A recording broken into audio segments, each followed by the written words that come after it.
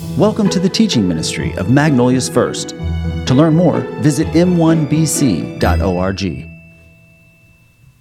I'm going to start out by reading our passage. We'll be in John chapter 16, starting in verse 16, and it's quite a chunk. But I'm going to start out reading the passage, and then we'll look at where we're going with this morning. Starting in verse 16, Jesus speaking says this. It says, "In a little while you won't see me anymore, but a little while after that you will see me again." Some of the disciples asked each other, "What does he mean when he says, 'In a little while you won't see me, but then you'll see me, and I'm going to the Father'?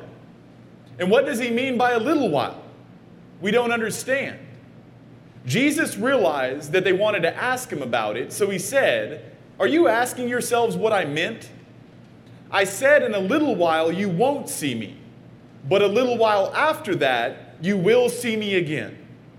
I tell you the truth, you will weep and mourn over what is going to happen to me, but the world will rejoice. You will grieve, but your grief will suddenly turn into joy. It will be like a woman suffering the pains of labor. When her child is born, her anguish gives way to joy because she's brought a baby into the world. So you have sorrow now, but I will see you again. Then you will rejoice, and no one can rob you of that joy. At that time, you won't need to ask me anything. I tell you the truth, you will ask the Father directly, and he will grant you your request because you use my name. You haven't done this before. Ask using my name, and you will receive. And you will have abundant joy. I have spoken these matters in figures of speech, but soon I will stop speaking figuratively, and I will tell you plainly about the Father. Then you will ask in my name. I'm not saying I'll ask the Father in your behalf, for the Father himself loves you dearly because you love me and believe that I came from God. Yes, I came from the Father into the world, and now I will leave the world and return to the Father."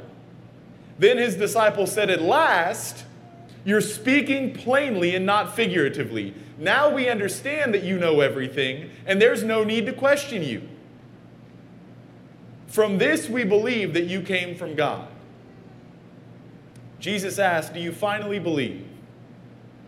But the time is coming, indeed it's here now, when you will be scattered, each one going his own way, leaving me alone. Yet I'm not alone because the Father is with me. I have told you all of this so that in me you may have peace. Here in the world, you'll have many trials and sorrows, but take heart because I've overcome the world." The ultimate topic of the passage, very long passage, but the ultimate topic of the passage, Jesus is explaining that he's fixing to be departing from the disciples, that he's going to return again, but he will be leaving. And he explains that the manner by which he is leaving is going to be in a way that's going to leave the disciples in a lot of anguish and sorrow. There will be a lot of mourning. And so ultimately the topic I wanted to talk about today out of this passage is an age-old philosophical question, right? And probably one of the greatest philosophical questions that people hold against the God of the Bible, and it's this: if God is good, then why is there suffering? Now, I'm not going to say that contextually Jesus is answering that question in the passage, but Jesus is talking about his death and resurrection, and we will find through the death and resurrection a very beautiful answer to that question. Because where the turmoil seems to come in is people would say things along the lines of this. Okay, biblically it's proclaimed that God is good, and yet what we see is evil in the world. So that means one of two things. Either God is good and he is not all powerful and therefore could not prevent evil, or God is all powerful, he's just not actually that good. And this is actually a dilemma that, if you know C.S. Lewis, he was a ancient literature scholar But C.S. Lewis was an atheist for a long period of time, and his primary argument for atheism, he wrote a book called The Problem of Pain, very difficult to understand, but he wrote a book called The Problem of Pain, and in the introduction, he makes an argument as to why he was once an atheist. And I'm going to tell you right now, as I rounded the end of the introduction of the book, I was almost an atheist. He made the argument so powerful. And he explained how it was so hard to believe in a good and all-powerful God when our world is this one planet that we know of that can actually inhabit life, and everything outside of the world in our universe is just chaotic, freezing temperatures that can't sustain life, and no oxygen, too much gravity, not enough gravity. Everything is insane, but then you even come into our planet where there is life, and all you find is life killing life, right? And you're talking about a man who grew up and was raised through World War I and II, watching concentration camps and complete genocide of a people group. C.S. Lewis saw it all. And so he was determined that the evil and the suffering within our created order was evident enough that there could not be a God in heaven. But then he realized something. By what standard could he ever call something evil unless there was an objective standard of good to measure it against? He said his own argument turned upside down itself. And in that one sentence, I was like, I'm a believer again, right? I'm excited. Because he had me. I'm like, I don't have an answer for that. And C.S. Lewis says the very fact that you beg the question says that there must be an existence of an objective standard of good. A creator of all things. He says you could never, ever determine a line crooked unless you had a straight line to measure it against. And so we're here in John chapter 16, and the disciples are in the midst of turmoil. The guy they've given 3 years of their life to, and I don't just mean like they met with him daily. I mean, they left everything to follow him. A disciple in the first century meant you give up everything, and this is the dude that you live with and give everything that you have to. And so they're giving their whole lives to following Jesus, and now he's at this place of saying, hey, I'm fixing to roll out, right? And they're like, wait a minute. That's not how discipleship and mentorship works. You don't leave us. And so they've got a million questions going through their head, and there's a lot of pain, and it's not helping that not only is he saying he's leaving, but again, the manner that he's leaving is going to leave them in agony. And so their response to what Jesus is telling them is pain. It's pain. It's abandonment. It's confusion. But then Jesus closes up in chapter 16. And just so you know, as we're going through this series, we're following the timeline to the crucifixion, right?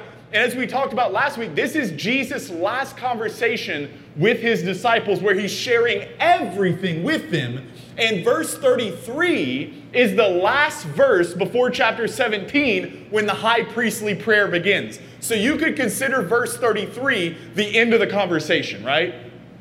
And this is what Jesus says.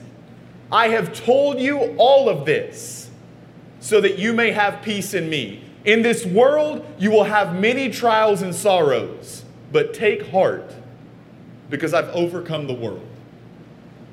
Jesus says, I've told you all this, starting in chapter 14, disciples. I've told you all these things in these previous chapters so that you would understand, in this world you will have suffering, but in me you will have peace. In me you will have peace. And so our big idea today is this. Following Christ offers hope in the midst of despair. Not that following Christ removes despair, but that following Christ offers hope in the midst of it, right? Mourning and despair is a normal thing because this world is not as it should be. So if you're not having mourning and sorrow and things like that in your life, that I'm afraid you're not living in line with the reality that we're in. But there can be hope inside of that. But in order to do that, I want to identify three things really quickly that tend to muddy up our vision when it comes to following Jesus Christ. Three things, and it's this. Number one, following Jesus may not look how you expected. Two, much of our anguish is due to our misconceptions. Not all of, but much of our anguish is due to our misconceptions. And then three, knowing the value of Jesus will overcome our circumstances. First point, following Jesus may not look how you expected. In verse 20 of our passage, Jesus was very clear that the way that he's going to be leaving is going to leave them in a lot of sorrow. I will give them this. I believe that the disciples and Jesus were truly friends. I do believe that. I'm not saying that they had just horrible motives. But I also think that the disciples had a misconception of what it would look like to follow the Lord.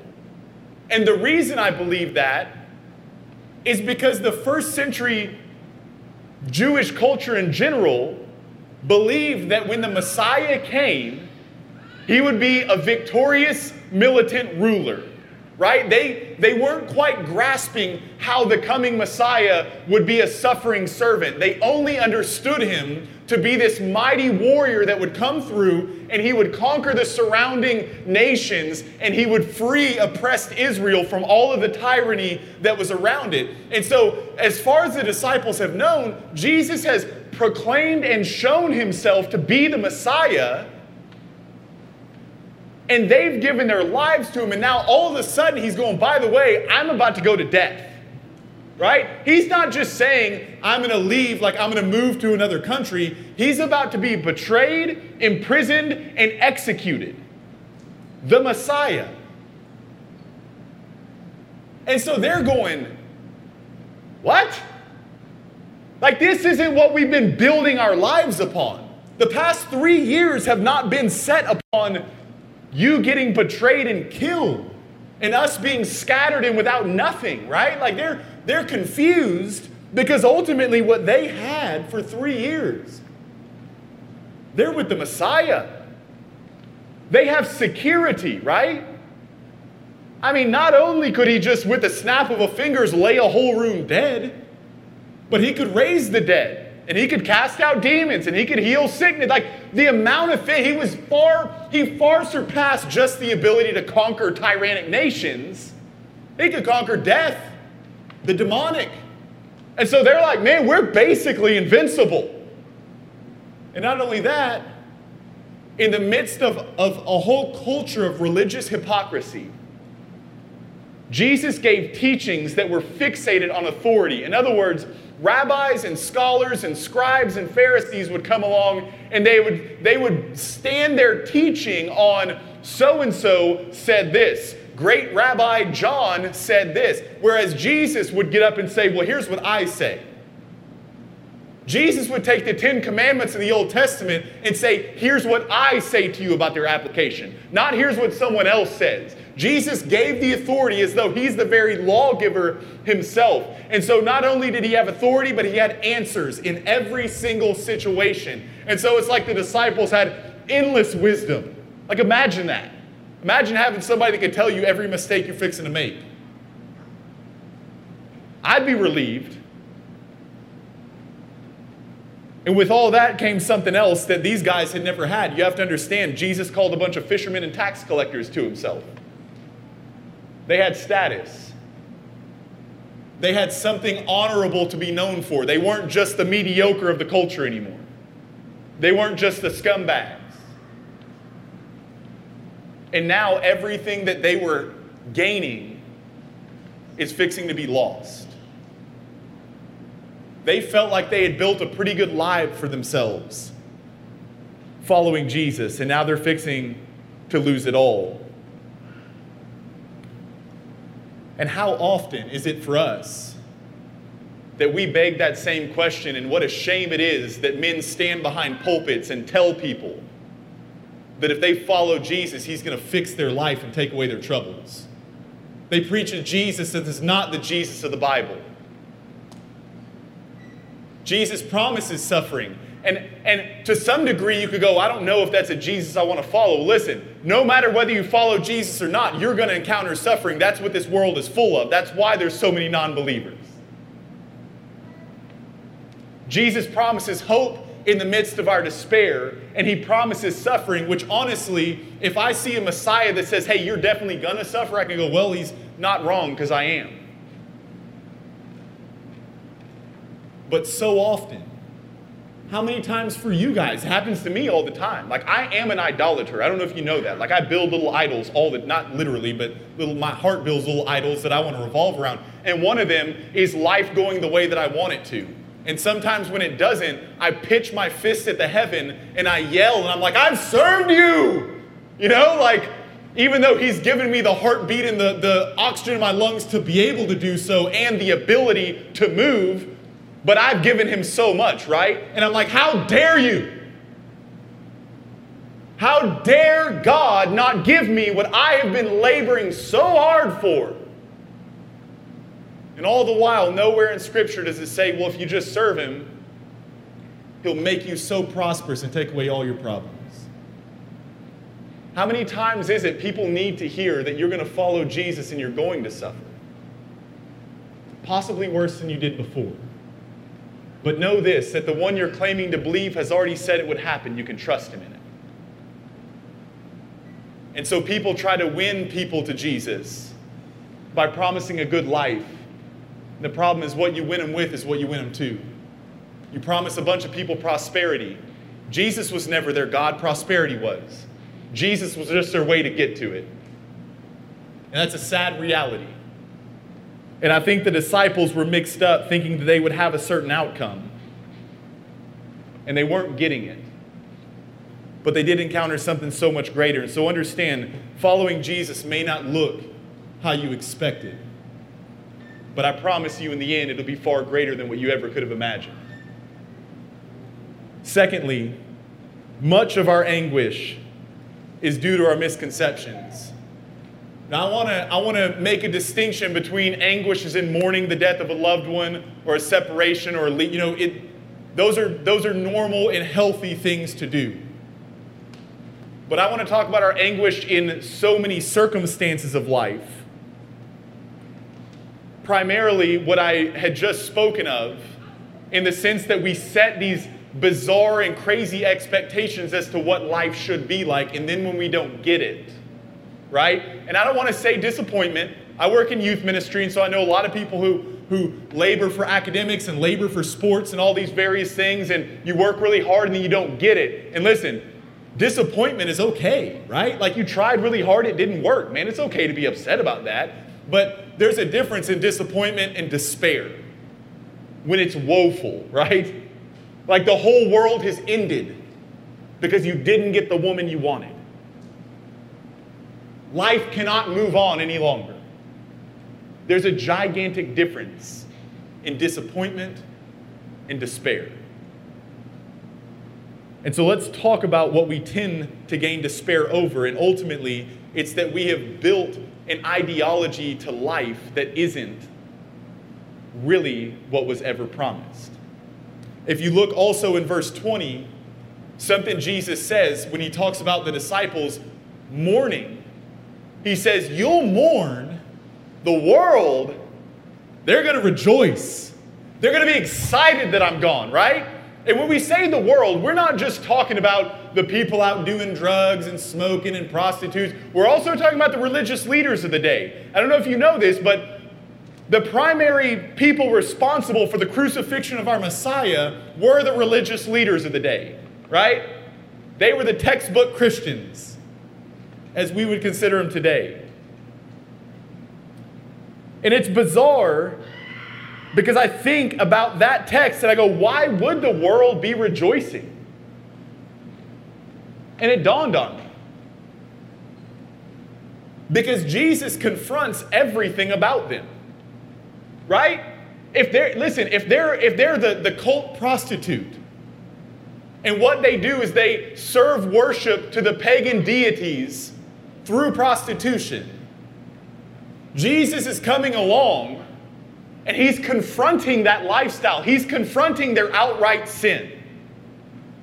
And you have two responses that could be to that, right? Jesus comes along and says, hey, the way that you're living life is wrong and it should be lived. This is what true life looks like. You have two responses. You can say, you know what? This guy's right and I'm going to follow him. Or you can say, get him out of here, crucify him, I'm done. Jesus never left room for gray areas. He was very clear. He was very clear. There's two paths of life, not several. There's two. One leads to life, one leads to destruction. Their sin is being confronted, but then for the religious leaders of the day, like I think about myself in ministry, very self-conscious in a lot of areas. And how often someone new might come along and I'm like, these dudes are stepping on my turf, right?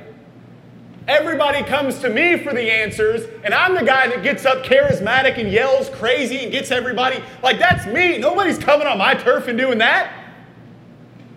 And you've got these religious leaders, they've got all the authority and all the persuasion and all the prestige that comes along with their holy living. And now Jesus comes along, and he overturns all of it. And not only that, calls them out in it. He's like, man, you just do this for praise. And I'm like, man, if somebody said that to me, I'd be like, because there's a large degree that's true. It's a battle every time I get up here. Because I want praise from people. But then at the same time, I really want Christ to be praised. Ultimately, what Jesus does, by his very nature, without even his teaching, but by his very nature, Jesus shatters our idols and our ideologies. And so in a lot of instances, we're just like the crowds when Jesus was before Pilate. We shout out, crucify him. Because we're the Christians of the 21st century, right? And we can build a more modern Jesus. I was watching the Second American Gospel not too long ago, and there's this point, no documentary's ever made me so angry, but there's this point where this guy is explaining, he says, hey, if you can come up, if you can dream up a better God than the one you're worshiping, then it's time to trade up. And I'm like, what? That's literally Romans 1. Paul says that the wicked people, right? People who hate God, they suppress the truth of God with unrighteousness, and they create gods in their own image. This guy is literally saying, hey, instead of worshiping any objective reality of God, find a God that best suits you, build a glorified version of yourself, and bow down to him daily. But how often is that all of us? When the very nature and words of Jesus Christ confront our sin, or they confront our approval addiction, and so we want to trade him up. We want Barabbas, get rid of Jesus. We want someone who's okay with what we do, not who confronts it.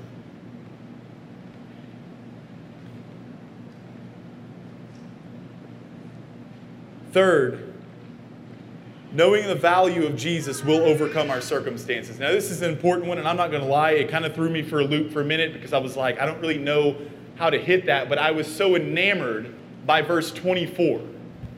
Verse 24, Jesus is explaining that anything they ask the Father is going to give them.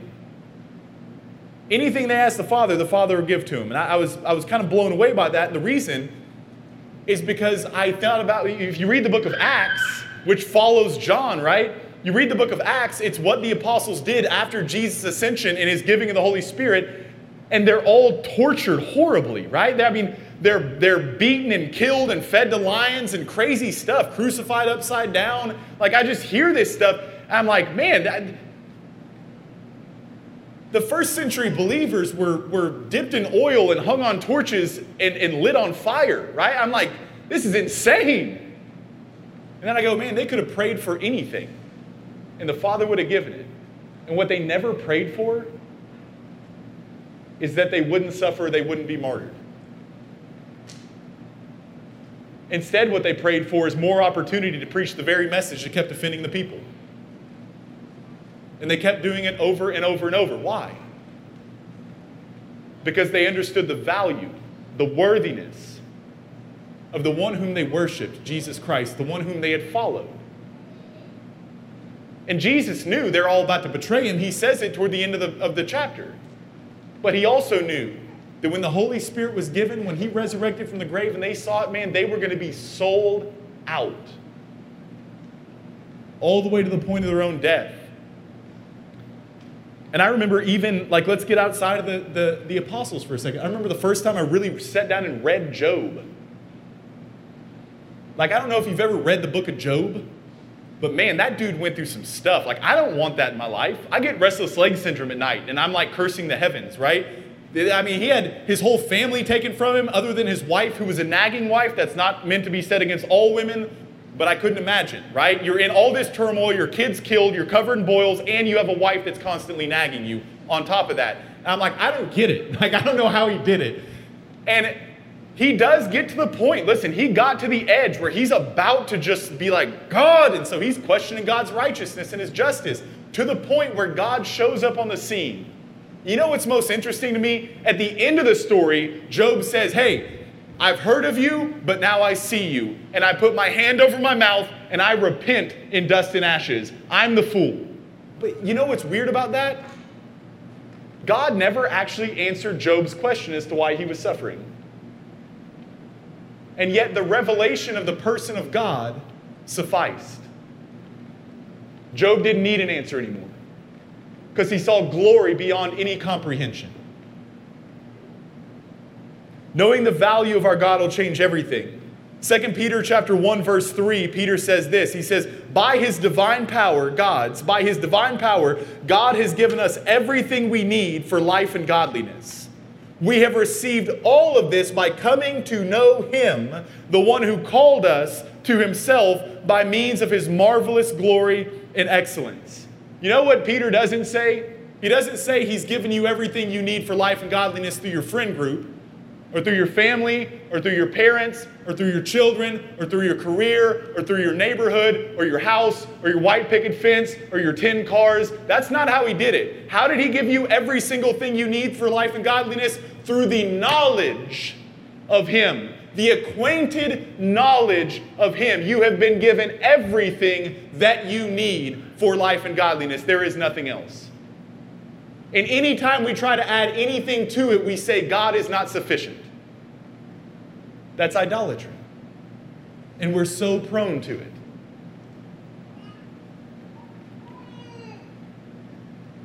The apostles could have asked for anything they wanted, but they had the acquainted knowledge of God, the presence of the Holy Spirit, and a resurrected Jesus Christ, and they went gladly straight into death because he's worthy.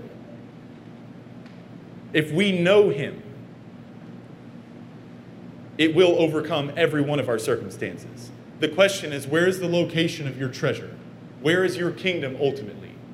Because for the apostles, it was found in Matthew 6:21, when Jesus says, wherever your treasure is, there will your heart be also. Their entire treasure and their entire kingdom was built upon the fact that Christ was going to be returning in his kingdom, and that's where they belonged, not here. And when we believe that, we can even say with Paul in Philippians 1:21, that to live is only to live for Christ, and to die, man, that's only gain. So then we have to ask the question, what about your pain right now? What about your suffering right now, right? Okay, so maybe we've got some misconceptions, maybe we've got some off patterns here, but what do we do about the thing that we have now, and where's God's answer for that? Here's what I can tell you. I can tell you two things. One, I'll give you an image that I heard from Jesse that he heard from somebody else. I gave him credit for a long time, but apparently he got it from somebody else. Imagine for a second that I brought you in this room, right? We just painted an entire painting on this entire wall, whole giant mural, and I bring you in here, blindfolded, you've yet to see it, and I walk you up and I put your nose on that wall. I take the blindfold off and I say, all right, explain to us what you see.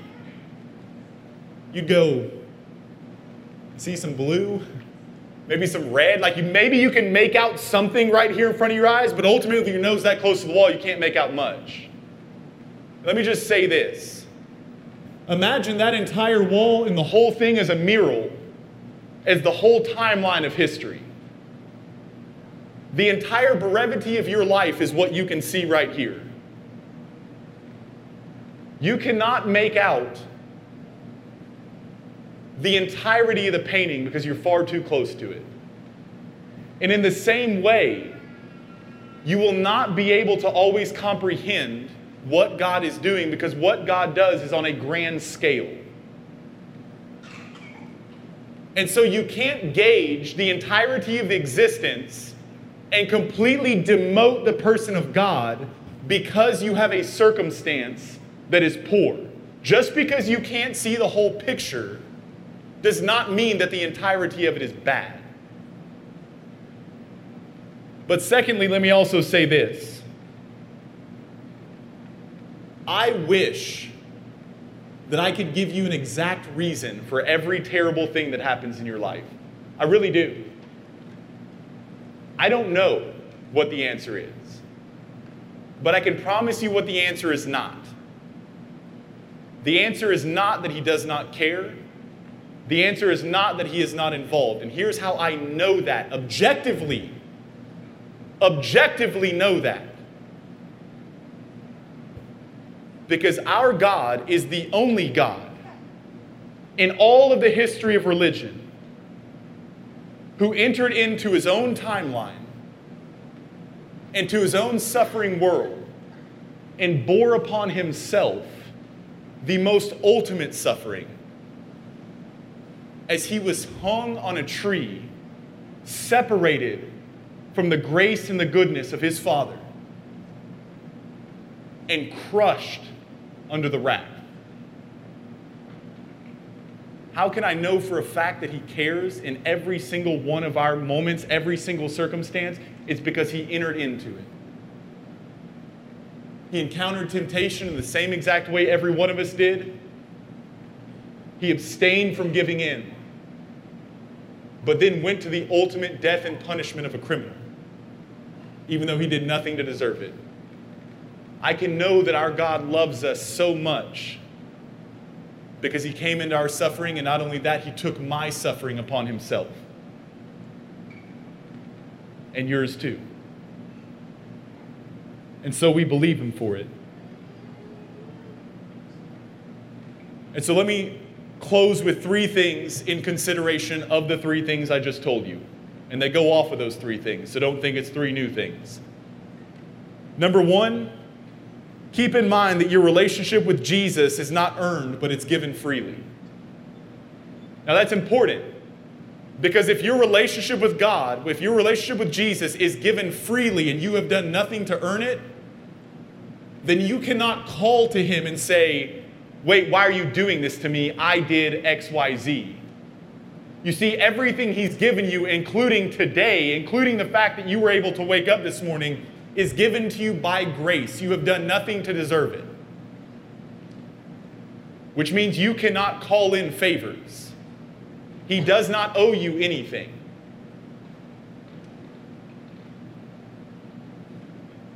Secondly, identify what you're looking to gain out of what you're expecting.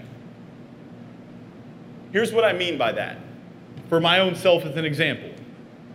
When I'm back there every day, Wednesdays, Sundays, anytime I preach, I'm constantly going, Daniel, why are you nervous?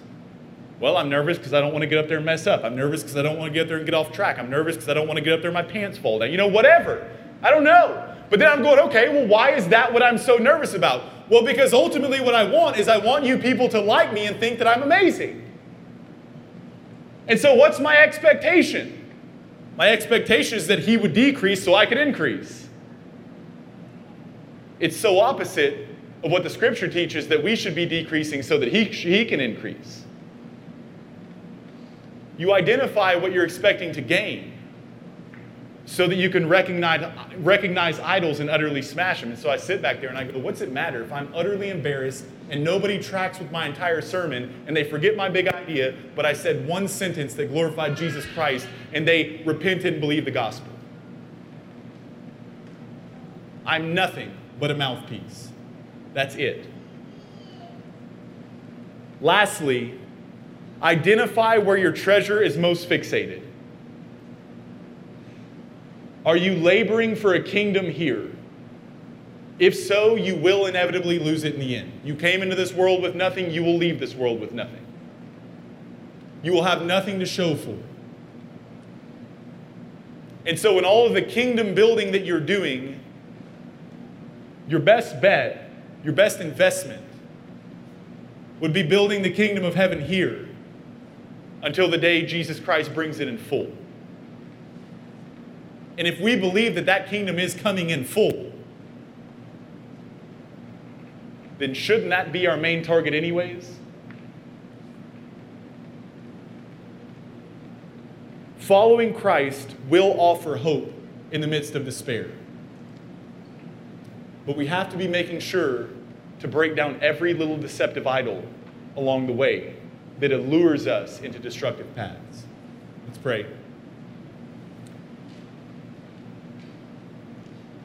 Father, we thank you for your truth.